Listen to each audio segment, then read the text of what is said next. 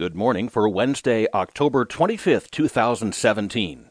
Audible presents the New York Times Audio Digest. Here's what's making news on the front page. Flake denounces Trump as reckless. China elevates leader's status. And courts divided over an abortion request. In today's national headlines, who's next to join new caucus of dissent? House Republicans open 2 inquiries tied to Clinton, and $36.5 billion aid package receives Senate approval.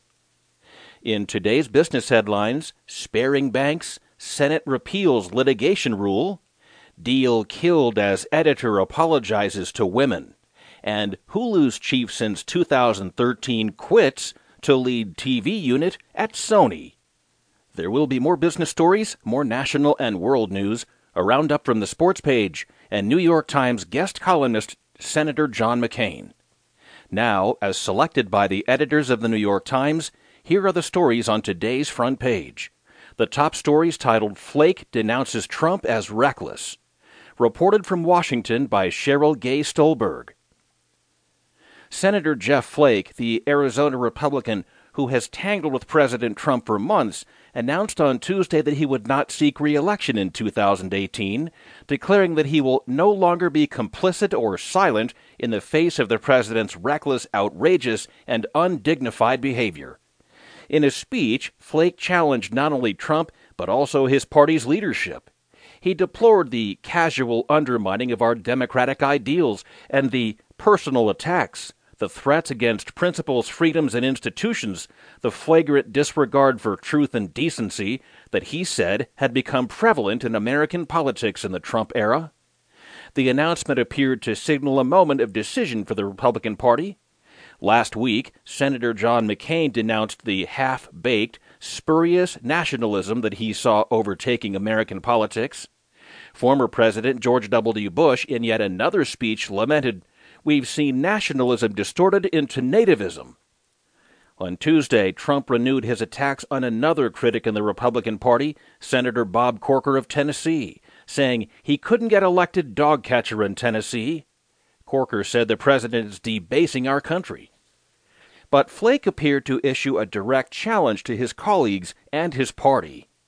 "It is often said that children are watching," he said. "Well, they are. And what are we going to do about that? When the next generation asks us, why didn't you do something? Why didn't you speak up? What are we going to say?" Without mentioning Trump by name, Flake, 54, took direct aim at the president's policies, notably his isolationist tendencies, but also his behavior and that of his aides. In his time in Washington, Flake embodied an old-line conservatism. He pitched smaller government, spending cuts, and an end to home district pork barrel projects, but also supported free trade, engagement with the world, and an openness to immigration. Those positions stood in marked contrast to Trump's inward-looking anti-immigration nationalism. Flake had touched on such themes in a book he published in August, Conscience of a Conservative, that was highly critical of Trump. In his speech, he was at turns somber and passionate. "We must stop pretending that the degradation of our politics and the conduct of some in our executive branch are normal," Flake said. "They're not normal. Reckless, outrageous, and undignified behavior has become excused and countenanced as telling it like it is, when it is actually just reckless, outrageous, and undignified.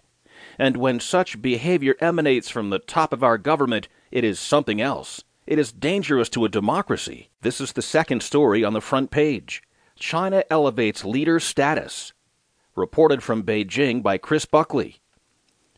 China's Communist Party on Tuesday elevated President Xi Jinping to the same exalted status as the nation's founding father Mao Zedong by writing his name and ideas into the party constitution.